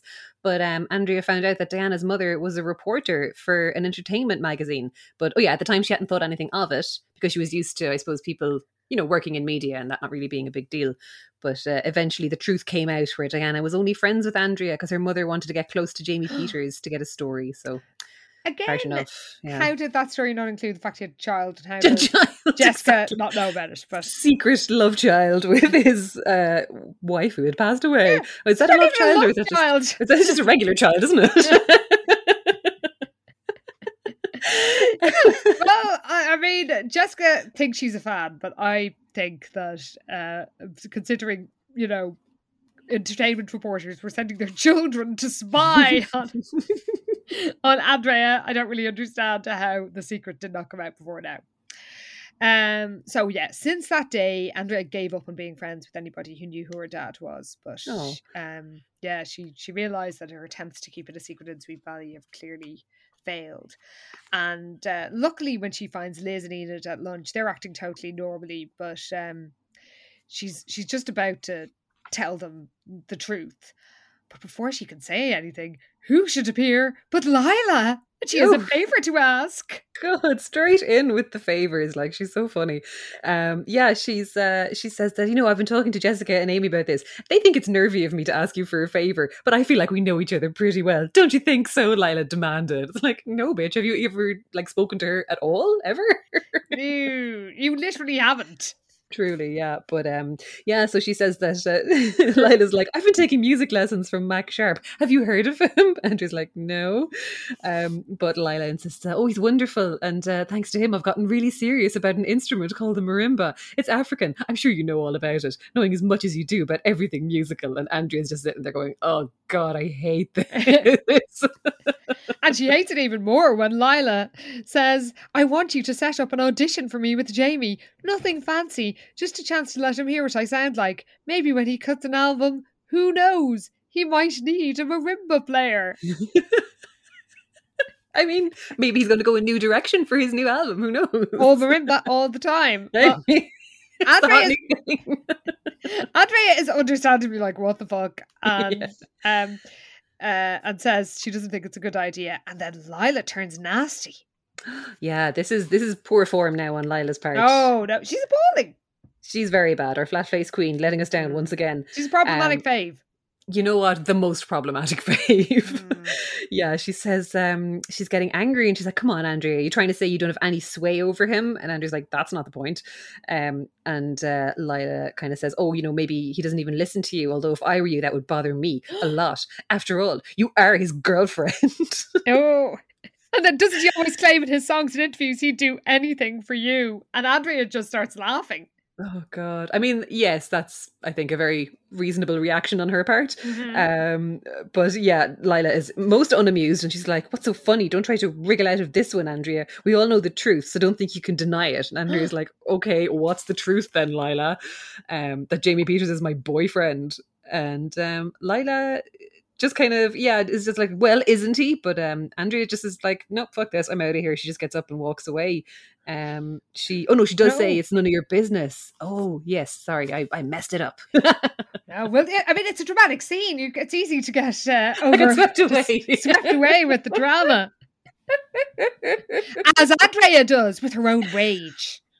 That's true, yeah. So she kind of feels like this is her chance to give all the kids who had ever bothered her about her dad the answer that she had actually wanted to. So she tells Lila something she'd wanted to say for so long but never had the nerve to do. So she says, Lila, listen to me. It's none of your business who Jamie Peters is to me. And Lila's mouth just like falls open. So that's when Andrea says, I've got to get out of here. And that's when she stomps off out of the lunchroom. Yeah, and who can blame her? And Liz and Enid tell Lila she doesn't know what she's talking about and she should shut her pie hole. And Lila stomps off. So it's a lot of stomping off in this book.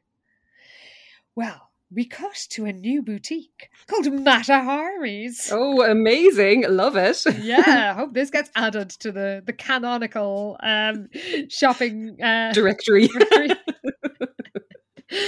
Better than the designer shop, anyway. Oh, God. Anything is. Lila, Jessica is angry with Lila for blowing it with Andrea, and she's sure that if she had met Andrea first, she would have handled it perfectly. A couple of slick references to Jamie's latest album, a few compliments, and before you could say pride, Jessica and Andrea would have been fast friends. Jesus. What? And but Lila claims that she doesn't need Andrea's help because Jamie will probably tire of her soon and throw her out before too long. So she's still gonna go for an audition with them now that she's finally discovered her true calling. Yeah, all this time it was the marimba. It was just waiting for her. Jessica's like, so the way you see things, Jamie's going to dump Andrea, hire you as his star marimba player, and then you two will live happily ever after. Lila just says something like that. Yeah. So they leave Mata Hari's, and who should they bump into carrying a huge bouquet but Nicholas Morrow? Oh, that's him. Yeah, he's coming across the street. And just when you thought they were doing well with the shop names, he's coming out of the flower shop. Of course he is! Although I will say it's shop with 2 P's and an E, so at least there's a little bit of flavour there. But still. They're trying a little bit, but not enough, trying something, frankly. yeah. Well, Lila just basically tells him directly that he shouldn't really bother buying Andrea flowers because she's living with Jamie Peters. Oh, God. Yeah. Yeah, I think, Jessica and Lila didn't know that Andrea and Nicholas have been seeing each other. So they're just like, oh, yeah, wouldn't waste my time, man. And he's horrified, doesn't question it at all. It's as if he's never met these, scheming bitches before. And he thinks, this explains why she was so cagey about home. And Lila says that maybe Andrea needs more than one man. Jesus. Fucking hell, Lila. So, and Nicholas thrusts the flowers into her arms and runs off. And even Jessica starts to wonder, like, what if we've made a mistake? And then we cut to poor Andrea, who was at the Fairmont, an inn, we're told. An inn, no less. a pub or a restaurant, an inn, like we're in 18th century times. We're time traveling now on top of everything else. Well, she is given a letter by the hostess of this inn, and it is proof that Nicholas is, yet again, a total dick. Oh, the worst. Can you tell us what's in this letter? Yeah, this is it, because Andrea's a little bit late. So when she arrives, she says, look, I'm meeting someone, Nicholas Morrow. Is he here already? So when she's handed this note, she tears it open, and it's fucking Nicholas. He's like, oh, sorry I couldn't meet you in person. I don't really feel up to facing you right now.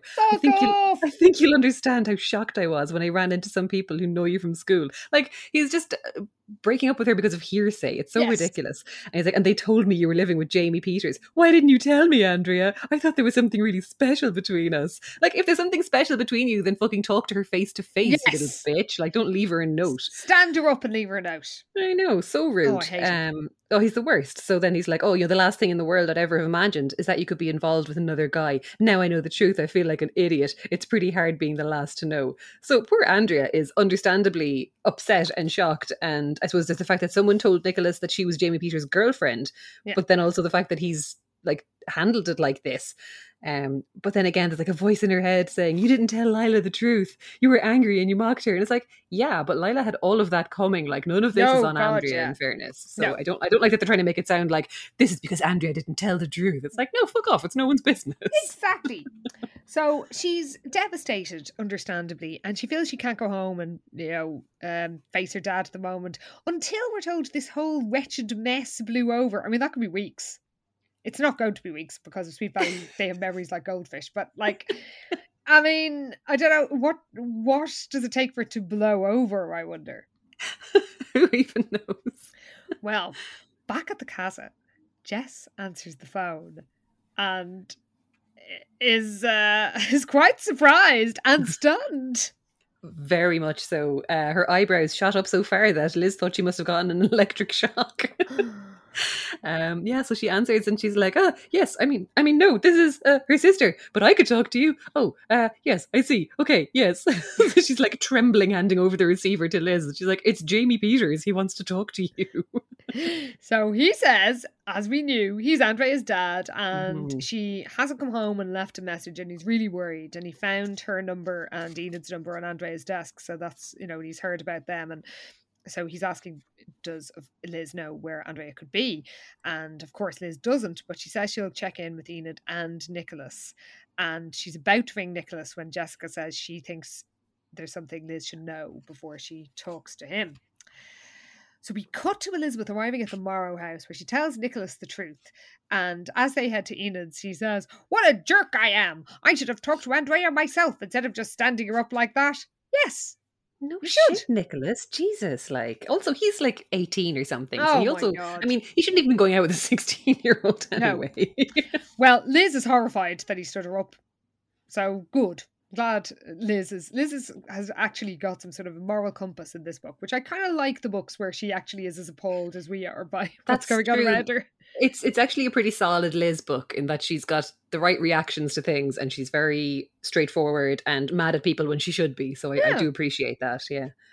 Well, when they find Enid, it turns out that she's been talking to Jamie and she's not at her aunt's in LA. So they've no idea where she could be, but Nicholas says he knows. Yeah, so he snaps his fingers and he's like, I've got it. Enid, turn around, take a left at the light and head down to the marina. So he reckons that they just need to trust him and that if Andrea's anywhere nearby, that's where she'll be. Because I suppose she doesn't know the town super well, so they reckon there's only a certain number of places. Doesn't. Well, she really fucking doesn't. But he reckons, the marina is probably where they'll find her. And of course it is. Mm-hmm. And Nicholas begs forgiveness and she's like, I didn't tell you the truth because people just like me because my dad's famous. And Enid says, didn't you trust us? We thought we were already friends. And she says she does, but she's been burnt before. And she apologises to them all, including Nicholas, for not being honest. And which, after him standing her up, I don't think she needs to apologise. And then she says, again, this is like, they really glaze over or the thought that he could be an old perv. 'Cause he says, I'm not saying I can understand how you could believe I was living with my dad that way. I mean, he's young for my dad, but he's a little too old to have a teenage girlfriend. I mean, you'd like to think. You would hope. In an ideal world, yes, all men of that age would be far too old to have a teenage girlfriend. However. Yes, I think history has shown that this is not that rare. Not the case, yeah. Actually, do you know, I was reading a piece in a French magazine about this French director, Mai Wen, and she was Luc Besson's girlfriend when she was... Oh, no. Oh, God, Luc Besson is the biggest creep. And oh, no. At about the same time, she went out with him when she was 12. Fuck off. Oh, no, sorry. She met him when she was 12, began dating, I'm looking at it now, when she was 15. Ugh. And in January 1993, age 16, she had his child. Oh my God, that is horrendous. And Luc Besson also went out with Mila Jovovich. Christ. Oh no. And because she is my age, he was married to her when she was something like 18. Oh, Jesus. Oh no, she was I guess she was slightly older because she was in her early 20s. But at that stage, he was like, I don't know, in his 60s. Oh no, and I have very much enjoyed the work of Luc Besson, I have to say. No. He is an old perv. He really is. I had no idea about any of that. God, why are men? Born 1959 and got married to a 15-year-old in 1992 and a 21-year-old in 1997. Absolutely rotten. Oh God. So Jesus. That is the climate. That was all the early 90s. So yeah, that's the climate that Jamie Peters would have been. Not Jamie Peters wasn't perving around in, because we know he is a nice man, but it's a nice fictional man. It's not beyond the bounds of credibility that some gross old perv would have been shagging a teenager. Gross. Oh well, that's awful. So I'm sorry. Sorry for going on that depressing sideline. Jesus, like Seinfeld is bad enough, but yeah, actually, that was the same time. Yeah, like they were all their age dating 16-year-olds. Jesus, gross old men. Oh, I'm lucky I escaped that period as a teenager unscathed. Absolutely, Jesus Christ, what a time. Well, luckily Jamie Peters is a good guy, and they head back to the house so he doesn't, he knows that his child is alive. Yeah. And on the way, Andrea says that she's going to make sure that whatever happens, whether he goes into her or not, she's not going anywhere. She's going to stay in Sweet Valley. So meanwhile, Jessica has told Lila the truth, and they decide to go back to their favourite place, the bushes by the pool. This is how we'll help. We'll go back to spying on him. Yes. And while they're in the bushes, who should they see emerge from the house? Oh God. Yes, they can hear happy voices emerging. So they hear Jamie saying, "Oh, thank God you're okay, Andrea. I was so worried about you." And then she's like, "I'm sorry, Dad. I know I should have called and left a message." Jessica like pokes Lila and she's like, "See, she called him Dad. What more proof do you want?" And then they see that Liz and Enid are also there right next to them out by the pool. Yeah, so the gang's all there, and they make so much noise rustling around in there that Jamie and Nicholas yank them out just after Jamie has revealed that he's turned down the tour, and he didn't mention it to Andrea because he wanted to surprise her with the news that they were staying in Sweet Valley for good. Oh, yeah, he's signing whatever movie contract was going to keep him there. So, yeah, so they're actually all good. But yeah, then they immediately have to like cartoonishly yank Lila and Jessica out of a giant bush. Yes. And Jamie and Jessica is like, Liz is like, "What the fuck, Jessica?" And Jamie, I mean, you're not the brightest, Jamie. Because he says, "Sounds like you know these two." It's like, yes, she does know her. They have the same head. Literally the same face. Come on, Jamie, wake up, man. But then Lila is magnificent. She's so good. Yeah, she like brushes a piece of greenery out of her hair and with perfect composure put out her hand to shake Jamie's. My name is Lila Fowler. I live a few doors down. Perhaps you've noticed our mansion. It's a real pleasure to meet you. Like, just breezes in. Absolutely chill. It's fine. I wasn't really in a bush. Don't worry about it. And he's like, well, ordinarily it would be a pleasure to meet you too, but what were you doing? Like hiding in the bushes? And Lila's like, oh, we were too shy. And Jessica asks Liz how many nights of chores will she do to keep this a secret from their parents. And then Jamie is like, oh, I get it. No wonder you two look so familiar. You've got the same face, he cried. Oh, Jamie, slow on the uptake, my dude. Come on now. Oh, I mean, really, Jamie.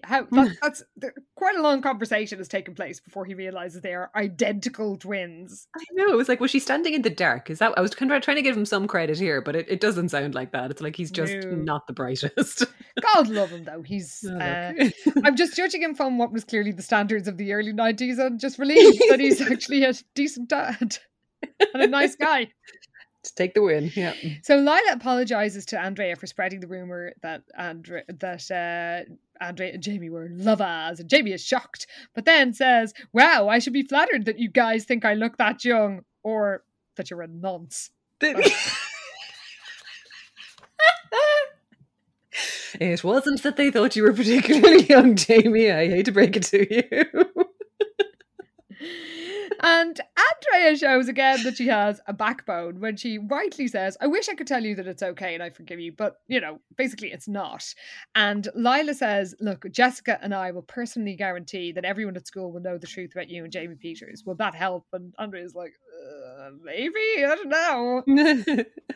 But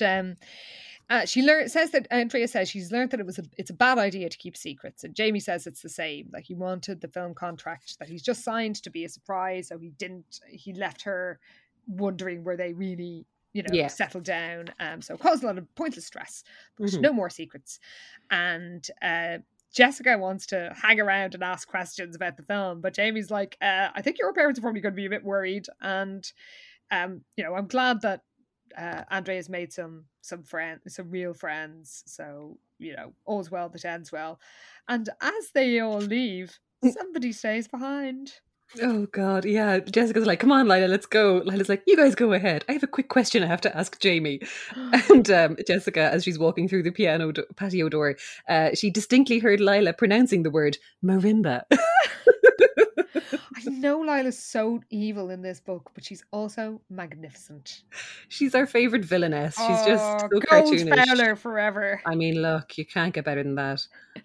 Well, after school on Friday, Liz and Enid are in the Box Tree Cafe, and they're delighted that Andrea is staying in Sweet Valley, and somehow they're confident that everybody, nobody will want to be friends with her just because of who her dad is, even though they have already shown that they absolutely will be like that. That's the exact kind of assholes they are. Yes. And I mean, already when they thought that she was his live-in lover, they were, sucking up to her. So, I mean, I don't know why you suddenly think, Liz, that they're going to just treat her like one of the gals from now on, because they are also extremely shallow and turn on people for, and turn on people and turn towards people when they think that they have some sort of, social capital or riches. Absolutely. Yes, definitely. Well, anyway, they think that everything's going to be fine for Andrea, and there's also some amazing news about Lila. Oh my God. Yes. Apparently Andrea told them that Jamie wants to give Lila a bit part in the movie he's making, and this piece of news had stunned everybody, particularly Jessica and Amy. Apparently she isn't that good. That's what Andrea told me anyway. But Jamie thinks she might be perfect for a small comic role in the movie as a marimba player. So Lila's been telling everyone that she's been discovered. I mean, I do love that this happens. I agree with Liz that, Lila came out of the whole thing a little too well. Oh, definitely a little too well. There's no lesson learned here. Like, No, which I kind of love for once because it's Lila. If it was Jessica, I'd be enraged. well, that's it, because that's always the fucking shit with Jessica. Whereas, you know, I'm happy for Lila to take a win, even though it's undeserved. True. I'm sorry. We can't help it, listeners. Like, we just love Lila. We're biased. Except when she really crosses. I mean, there's sometimes she crosses the line into true evil, and then That really is very true. sad. Yeah. But this is more cartoonish villainy. Exactly, yes. So they head off. Of course, they're hanging around with Todd, Andrea, and Nick later. So poor old Enid's going to be a bit of a fifth wheel. That rendezvous with Andrea and Nicholas fawning over each other. But Liz hugs Enid and thanks her for introducing her to Andrea, who has enhanced all their lives so much. God, yeah, okay. So once that they bid each other farewell, Elizabeth bumps into Skye Morrow. Oh, yes. So Mrs. Morrow is there. So we get a little reminder of how good she looks, that she's a beautiful woman and had been a model and all this.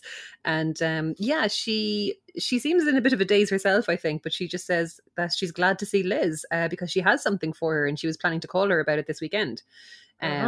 So she says that, I know how close you were to Regina, and I often think about how dear a friend you were to her and how helpful you were and all this. And they're both a bit sad about Regina for a little while. But she says that she didn't have the strength to go through Regina's things until this past week.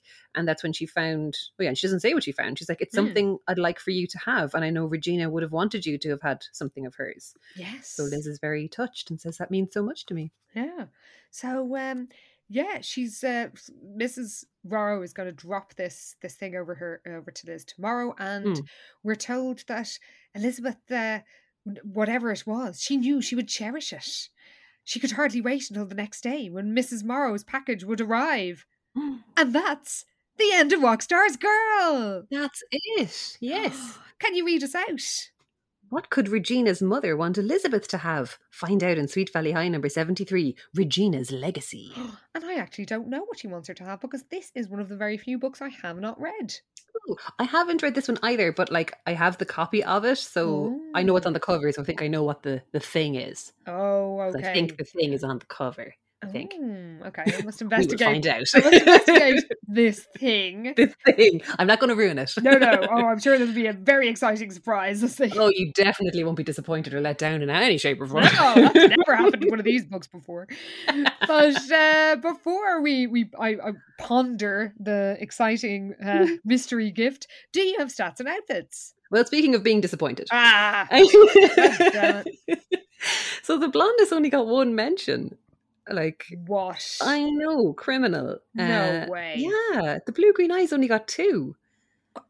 I'm really surprised. I genuinely thought there'd be more. Me too. And it's, it was annoying because there was a good bit of mention of eyes in general, just like lighting up and brightening and all that kind of stuff, but no colour detail. So that was you can't count it unless the colour's there. No. On the plus side, Lila did flip her hair 3 times. So that was pretty good. Okay, that is good.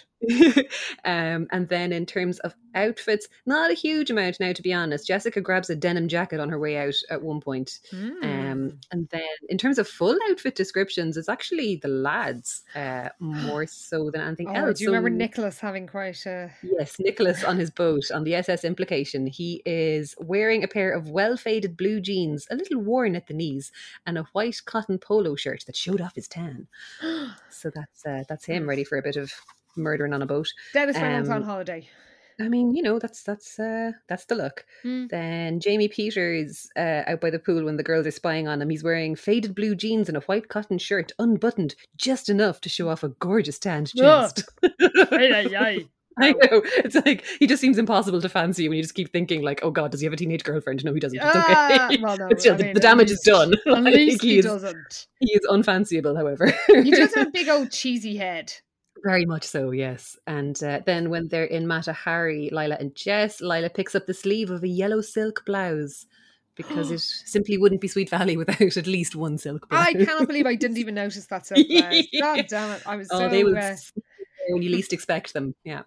Well, Listeners, let us know what you thought of Rockstar's Girl and Lila's marimba career. Is there another sort of marimba that we don't know about? Are we? Like, yeah, I actually doubted myself and looked up marimba. I was like, the same. Like, I know what a marimba looks like, and it is what I thought it was. So I know. Same here. I'm bamboozled by this stringed African instrument that they keep talking about. Well, let us know what you thought a marimba was, listeners. We love hearing from you. You can you can contact us, of course, at Twitter at SVH Podcast. And the other week we asked you who you thought would play the Sweet Valley Gang from the Muppets. And Lazy Leslie Nope gave some incredible suggestions. She said Liz and Jess are the twins from Muppet Christmas Carol. Oh my God. And the picture she has included is perfect. Of course. I can't. Oh my God. Like, of course. Little yes. Piggy twins. Yes, perfect. Lila is Miss Piggy with brown hair, and she has shared a picture of Miss Piggy with brown hair that I've never seen before. Amazing. Bruce is Link Hogthrob, a pig, of course. Oh, yes. I think I did see that picture, actually, and yes, was delighted by that, because yes, perfect. And Ken is one of my own fave Muppets, Rolf. Oh, he is lovely. So yeah, they were some good some good Sweet Valley Muppeteers. And Julianne put a picture of Janice and said Lila Flatface Fowler #Muppets do Sweet Valley. There's so much good potential there for something. Oh, so much potential. And of course, we're also on Instagram, where people had plenty of things to say. Pippi Ann Shirley has understood our childish amusement and misunderstandings over the word fanny as it is used on each side of the Atlantic. And said that she had an aunt by marriage from Liverpool who would fall over laughing whenever anyone mentioned fanny packs. I mean, us too. Or Fanny Bay, a teeny town on Vancouver Island. Amazing. Also on Instagram, Tracy Fox reminded us how we knew Danny Stauffer. Yeah, he was the guy that Jess went like dry humping in the front of the car with the twins at the back. Those creepy twins, were they like Ned's business associates? Yes, that they had to babysit. Convoluted bullshit. Yeah, she went to the drive-in with Danny and made out with him while the two girls were in the back, and it was very inappropriate. And Neri on Instagram said, "Oh my glorious gods, I forgot what a basically perfect Sweet Valley High book this is. It's got a brilliant clip show, has the most amazing outfits, the most unsubtle yet still fantastic Lila Bruisability, and, all caps, the kiss." Oh. And then she rightly says, "This should have been the start of Sweet Valley's greatest power couple ever. Screw you, Liz and Todd. Think of the glorious love banter, the hot burns. They could have formed the greatest business merger in Sweet Valley history. They could have basically started Amazon together, turning that humble canning factory into a global internet shopping phenomenon, complete with fully automated warehouse systems. All of Sweet Valley High's biggest computer nerds would be engineering the robot workers. Liz and Olivia would start a campaign against the loss of all those human warehouse jobs, but also grappling with the issues of how workers were treated in the warehouses." This, our final statement in all caps, makes me want to applaud. This is what Sweet Valley Confidential and the Sweet Life should have been. Oh, Neri coming in with the facts. Absolutely. 100% agree. So true. Well, listeners, I don't know if Rockstar's Girl will inspire anybody to such glorious heights, but if it does, get on to us at Twitter at SVH Podcast. You can send us an email at svhpodcast@gmail.com. And of course, you can find us on Instagram at SVH Podcast, where, as ever, Karen has been doing sterling work with her design skills. And for those of you who haven't signed up to Pi Beta Alpha yet, you can see some quite spectacular fan art. The only word to describe it. But Lila has appeared. Things I was doing when I should have been working. that Lila has sort of taken center stage in some of these images, as she should. As is right, yeah. If you want to see what Gold Fowler looks like, and believe me, you do. You can see her in all her glory at SVH Podcast on Instagram. And of course, you can join us in Pi Beta Alpha, where we discuss the Sweet Valley High TV series, by signing up to Headstuff Plus at headstuffpodcasts.com for as little as €5 a month. And we will see our Pi Beta Alpha crew in the clubhouse next week, when you're going to want to listen to this, listeners, because we've talked about Enid Rollins being hopped up on bennies. Well, do you want to see her being hopped up on bennies? I mean, how could you not? Technically, she isn't hopped up on bennies. She smokes a single joint, but still, it is secrets. And it absolutely is. It takes some liberties with the book, but it's kind of got some of the basic beats there. That's true. Yeah, it's a pretty good take on it, I would say. Yeah. Well, that's what we'll be discussing in the clubhouse next week. So we will see you there, Pi Beta Alpha members. Don't take any speed before then. And we will see everybody in 2 weeks when we find out what happens when Elizabeth Wakefield receives Regina's legacy. Oh, damn. See you then, everybody. Thanks for listening. Bye.